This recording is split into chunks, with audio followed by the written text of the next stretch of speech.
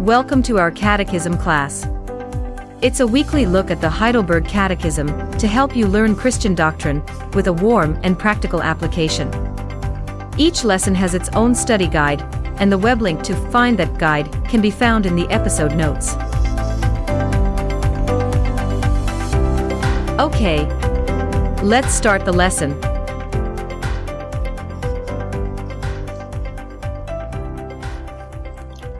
So welcome to our Catechism class. We're looking at Lord's Day 21C, question 54, and we've been looking at the doctrine of the Christian Church. In our last class, we learned that the Church is built by Christ and built upon Christ. The Church is Christ's body, and it is Christ's bride. It is universal, and yet it is local. It is invisible, and yet it is visible. It is militant, and yet it is triumphant. The Church of Jesus Christ is a truly wonderful thing, a thing of great beauty. But how does it relate to me, personally? Our catechist is always concerned to give us practical answers, as well as theology. So he asks in question 54, what do you believe concerning the Holy Catholic Christian Church?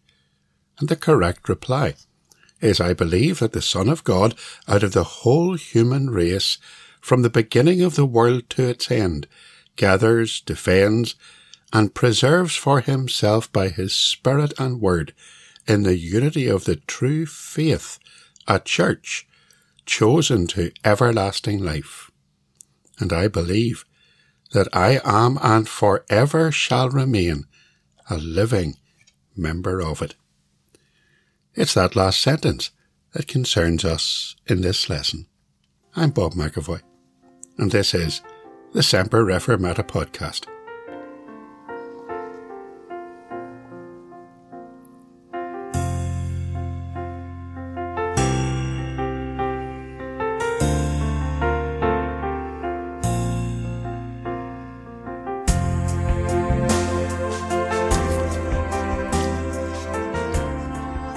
Now, our catechist talks about my being forever a living member of Christ's church, the church that is his body.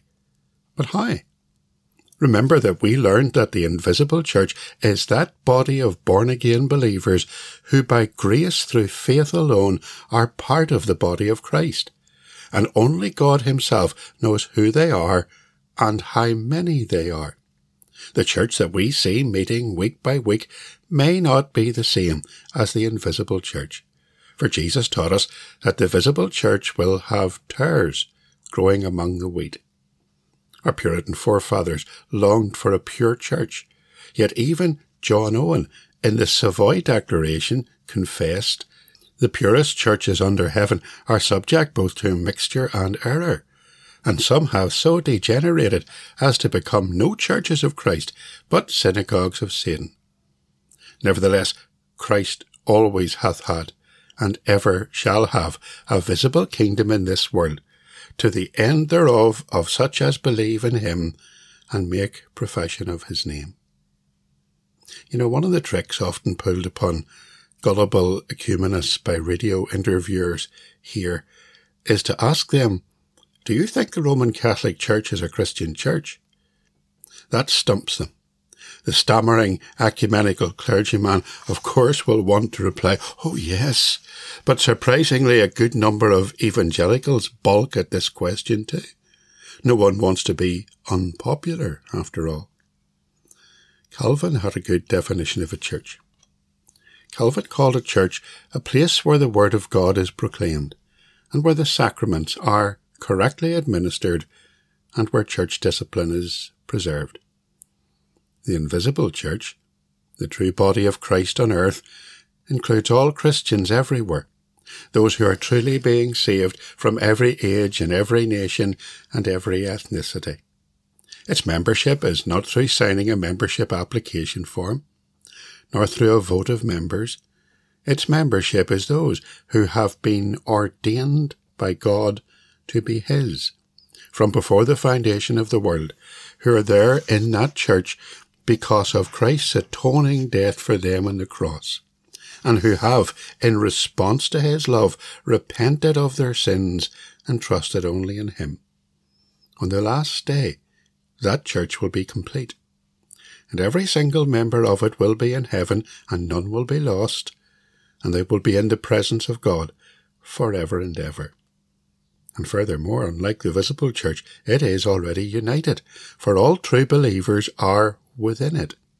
Savoy 26:1, to quote again from John Owen's work, "The Catholic or universal church, which is invisible, consists of the whole number of the elect that have been, are, or shall be, gathered into one under Christ, the head thereof, and is the spouse, the body, the fullness of him that filleth all in all." But now that I know that I am a member of that true church, our catechist introduces two more important and relevant considerations. And the first is that my membership of that church does not end. We belong to Christ for all of eternity. I know that there are church members who will fall away, who will drop out, who will be lost, but members of Christ's true church will persevere to the end and will ultimately be saved. They are his. No one will pluck them out of his hand. The second important statement is that I am a living member of that church. Now, why does the Catechism put so much emphasis on this? Well, there are no dead people in Christ's church. We have new life in Christ, and that life is eternal life.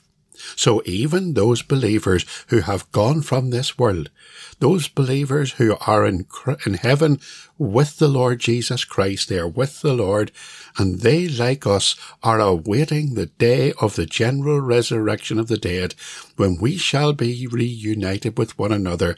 They are living, they are dwelling in heaven and awaiting the new heaven and the new earth. It is reputed that the late Reverend Dr. Ian Paisley at one time from his pulpit made the announcement that one day his congregation would hear of his death, but that they shouldn't believe it, because on that day Ian Paisley will be more alive than he ever was. We are living members of the church even here in this world, but we will be continually living in it for all of eternity. So let's summarize. All true Christians are de facto members of the universal invisible church, the body of Christ on earth. And that church is visible on earth in the form of groups of Christians meeting together in bodies of believers that we call churches, churches that are imperfect in many ways. And formal membership of the visible church is usually an identification with a local assembly or a denomination, usually a group with distinctive doctrines and practices. Now that brings me to a question. If a true Christian is, by virtue of the new birth, already a member of the one true church, does that Christian need to be a member of a local church?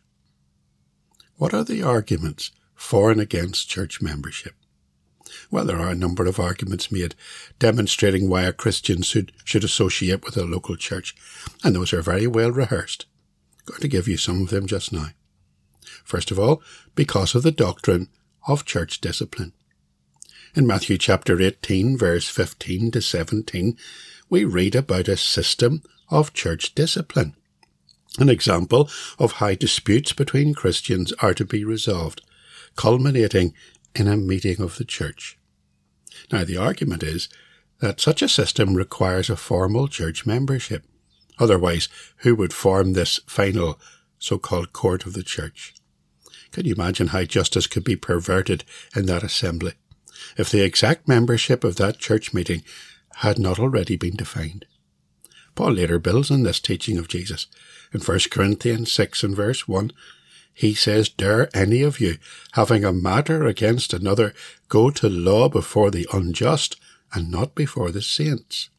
So he's telling Christians that in disputed matters, they are not to ask the secular courts to adjudicate, but rather they are to go to the church court and to find justice there. That requires a membership. The second usual reasons given is because there really is such a thing as excommunication. There really is a possibility of a formal public disfellowshipping of an individual. Sometimes it is really necessary to put someone out of fellowship with other Christians, particularly in the case of serious doctrinal error or heresy or immoral behaviour. Paul says again in 1 Corinthians, "But now I have written unto you, not to keep company if any man that is called a brother be a fornicator, or covetous, or an idolater, or a railer, or a drunkard, or an extortioner, with such an one not to eat." The church is responsible for judging its own members. If the church decides that a wicked or immoral person is guilty, then that person is to be put outside the church. And that seems to me to be a formal removal and excommunication, which would have implied that the person being excommunicated was already a formal member. So there's the first two reasons why we should join a local church. Because of the doctrine of church discipline. Because there really is such a thing as excommunication. And thirdly, to facilitate Christian submission to church elders. Christians are required in the Bible to submit to those who rule over them. The book of Hebrews mentions this on several occasions. For example, Hebrews 13 and verse 7. "Remember them which have the rule over you, who have spoken unto you the word of God, whose faith follow, considering the end of their conversation." Look up also Hebrews 13 and 17 and Hebrews 13 and 24. If we're going to submit ourselves to elders who rule over us, then that implies a formal consent having been given to such an arrangement. And that formal submission requires a form of covenant in which the individual will agree to such submission. And throughout the scriptures, covenant relationships are always formally ratified. And the final reason is just to replicate the biblical motifs of the church. The church in the Bible is depicted as a flock. And a flock has shepherds and sheep. It's a perfect motif of leadership and membership. The shepherd does not drive the flock. In the Bible, he leads the flock, and he cares for the flock, and he regards the flock as being his particular responsibility. Now that's demonstrated amply in Acts 20 and verse 28, where Paul's talking to the Ephesian elders. He says, "Therefore take heed to yourselves, and to all the flock among which the Holy Spirit has made you overseers, to shepherd the church of God, which he purchased with his own blood." They are placed under the care of an under-shepherd, under Christ, the shepherd of his sheep. And they're placed under this charge by God himself. 1 Peter chapter 5 and verse 2 to 3. We are told, "Shepherd the flock of God which is among you, serving as overseers, not by compulsion, but willingly, not for dishonest gain, but eagerly, not as being lords over those entrusted to you, but being examples to the flock." So the church is a flock, and the church is a body. And membership is implied in the comparison of the church with the body of Christ in 1 Corinthians chapter 12. And so it's for those reasons that most evangelicals believe that fellowship with a local church is a proper course of action for every single believer. We are part of a local congregation, which will act as a court in the event of disciplinary proceedings, and we submit ourselves to such church discipline. We should subject ourselves under the leadership of local elders, to be watched over and cared for by them. And most evangelicals will argue that the Bible knows nothing of solitary Christians. They are a contradiction, for becoming a Christian brings us into the body of Christ, which is expressed in the union of local bodies of believers.